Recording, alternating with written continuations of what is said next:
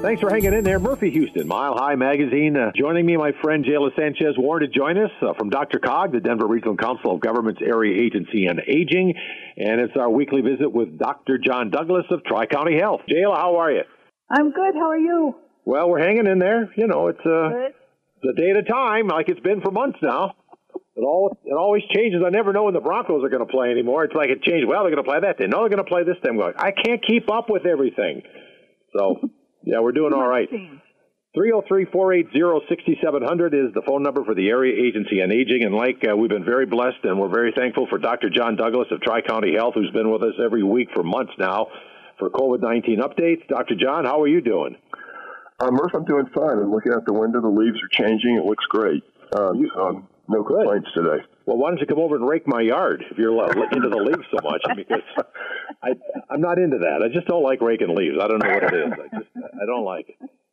So, Dr. John, we got to get right to this because I understand things around Arapahoe, Adams, and Douglas County are getting a little crazy with the COVID. Yeah, things have definitely been going up pretty consistently since Labor Day, really across the whole metro area, and certainly in our three counties. The patterns are a little different.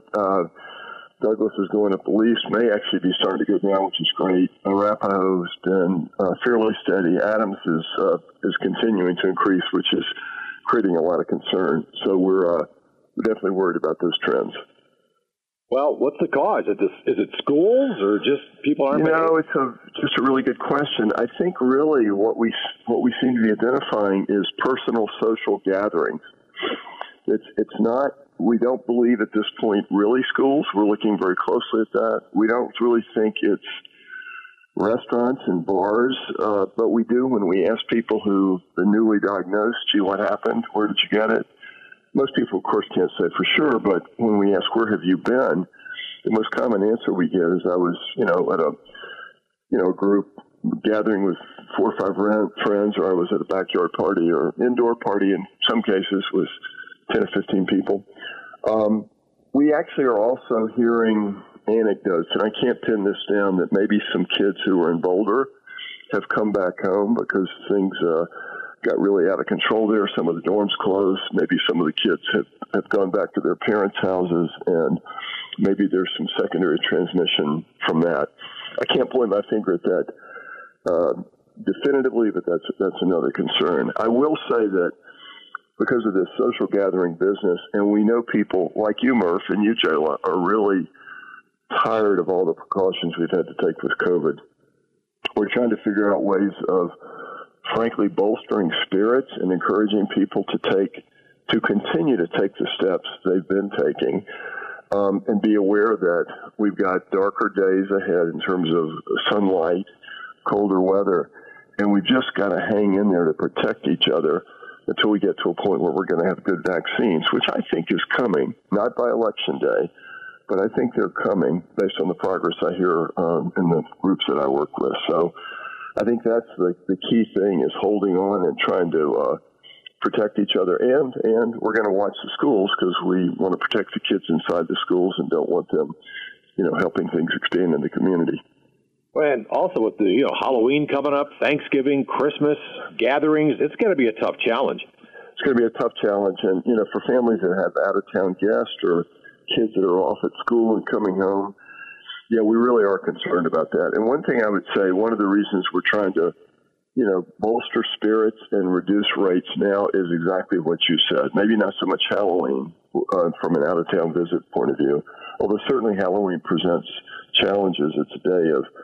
It's on a Saturday. It's a day people like to party, and we are really worried. I think a post-Halloween bump could be worse than a post-Labor Day bump because it's less likely to involve outdoor events. And then you're right, Thanksgiving and Christmas really have me concerned. And we want to, Dr. Fauci, you and I talk about him a lot, Murph. He tells us clearly the lower we can be before Thanksgiving or Christmas, the better we'll be able to ride it out, because it's just hard to believe it's not going to get worse then. So challenges ahead. Our community's been resilient. I know they're fatigued. I'm fatigued. But I think we have got, means to ride this out, bring it down, and then, get through the challenging months ahead. Well, what do you think of that, Jill? Yeah, a lot of things. One is it's getting really closer to home for me. My mom got a letter just this week from a doctor's office saying that she had a low-risk exposure, her and my stepdad, to COVID from this doctor's office.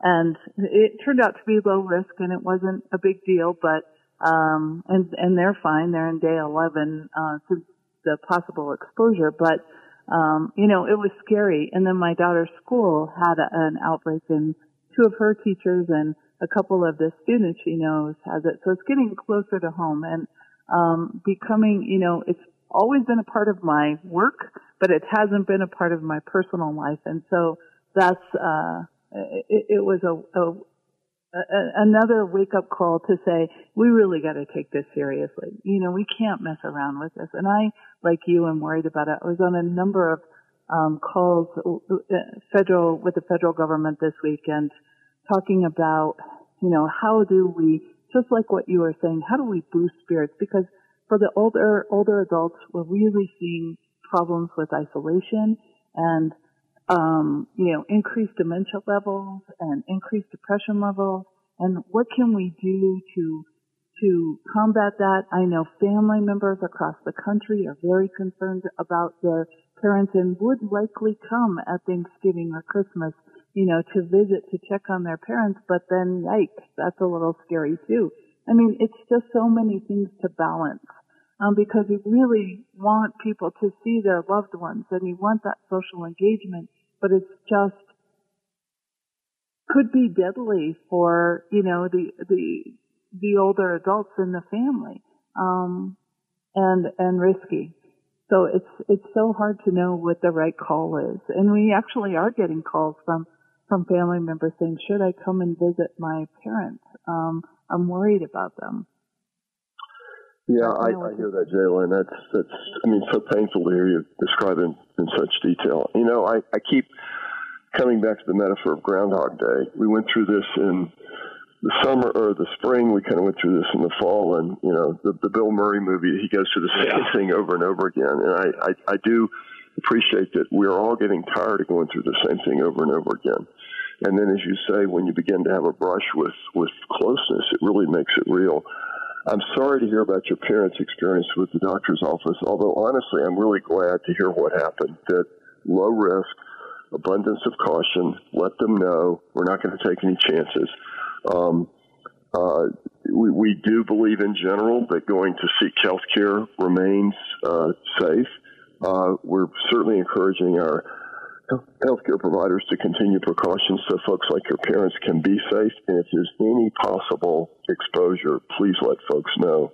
And they did right away. I mean, I was impressed with the process too, and it was incredibly low. I mean, there was nobody in the office when they were there. So, it had to happen before them, and I just thought they handled it really nicely. But it still kind of scared my parents a little bit. Sure does. Well, what about the nursing home situation? Jayla and Dr. John, you guys are pretty well involved with that. Is that improving at all? Go ahead, Jayla. Yeah, we still have outbreaks in nursing homes. I think we had 8 this week of new outbreaks in nursing homes. The health department puts a report out every Wednesday about the outbreaks in facilities, so we are watching that closely. Yeah, I would agree with that. They still happen. Those facilities are still highly vulnerable. I do want to remind everybody that the situation now is far better than it was in the springtime. The outbreaks have diminished. When they do occur, they're much smaller. But we just can't take that for granted at all, because those things those situations with the vulnerable folks living there can really move rapidly. So I'd say I remain cautiously optimistic. I say that every week about this particular situation, but I certainly don't want to ignore the potential for those outbreaks to move fast. Oh, absolutely. And how are the hospitals doing, Doc, in Colorado? They're probably keeping up okay? The hospitals are doing pretty well so far, and I'll say a couple of things about that. First of all, we have far better PPE and supplies of ventilators than we had in the springtime when we were nervous about having to do triage. Secondly, hospital care has actually improved fairly impressively. I mean, we got to hear details of the president's hospitalization over the last weekend, new drugs that probably can improve outcomes, maybe even improve survival, and probably shorten durations of hospitalization. And the importance of that is that means the hospitals aren't running quite as much risk of getting overcrowded. And then we figured out that we don't need, or not we, because I don't do ICU work anymore, but we don't need to put as many people on ventilators as we thought before, and that's good because being on a ventilator is a really extreme experience, and it gives us more latitude to take care of those who really need it.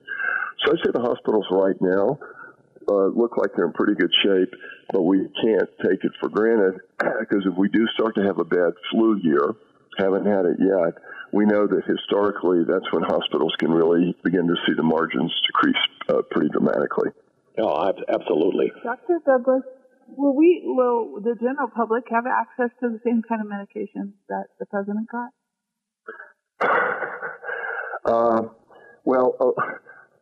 If someone is sick enough, the drug dexamethasone, which is a steroid, is fairly available. We always worry about potential shortages if things get busy, but at least so far that drug appears to be in relatively good supply. The antiviral drug remdesivir that he got has been in somewhat short supply, and there have been situations where hospitals have had to even use lotteries to determine who is going to get that. That's getting better, but it's not perfect at this point. And then he got a drug, a cocktail of monoclonal antibodies, which is a bioengineered product, and that's really not available to everybody. It's just been approved by the FDA for emergency use authorization. But to my knowledge, there's not nearly enough of that stuff to go around. So I think the president probably got the Rolls Royce on top of the Cadillac here. And some of that's available to all, some of it's not. I think that's important to understand because, everyone saw a really good recovery of the president. And I think it might be a bit misleading to think that everybody would have the same kind of outcome and not to worry about it, You are bullseye, absolutely correct. And we don't really honestly know just how well the president is yet. We obviously didn't get completely full information last weekend. The messages were kind of mixed. The president's obviously eager to get out and get back to life, but he's right at a critical point where folks in his age group can sometimes see worsening happening. And I'm not sure we're getting full reports about that. But you're right. To spin this as I beat the virus, anybody can do it, is really not helpful to the general appreciation of the possible severity of this illness. No, I saw a couple of those press conferences with his doctors, and they were kind of open about certain things, but kind of secretive things like about his lungs and stuff. They weren't revealing information. Is there a reason for that?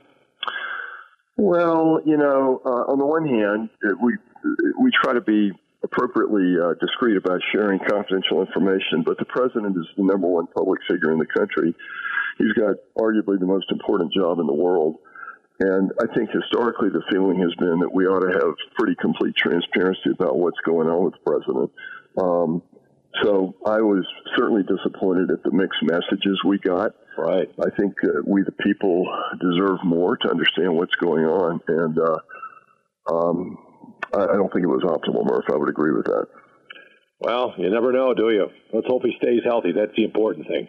Okay, Dr. John Douglas of Tri-County Health, we really appreciate your weekly visit with us. We know you're very busy, but we know you're on top of what's going on in the state of Colorado, and we appreciate you sharing that information. All right, Murph, my pleasure. I want you to keep your spirits up so you can keep the spirits of the whole community up. So keep doing your great job. Well, let's, somebody's got to take the bull by the horns. I don't know if it's me, but we got to think of something to have some laughs is what we got to do. Yeah. Maybe I can think of something. I don't know, but we'll work on that. All right, you guys stay well. All right. Thanks, Dr. John. Appreciate it. Thank you. Take care. Yeah. Good guy. I love him. Thanks, Dr. John. Appreciate your time today. Jayla, thank you for joining us from DRCOG, the Denver Regional Council of Governments Area Agency on Aging. And you guys take it easy. Enjoy your weekend. Wear a mask. Keep the separation going. Wash your hands. We've heard it time and time again, but we got to keep doing it. And we'll join you next week here on Mile High Magazine.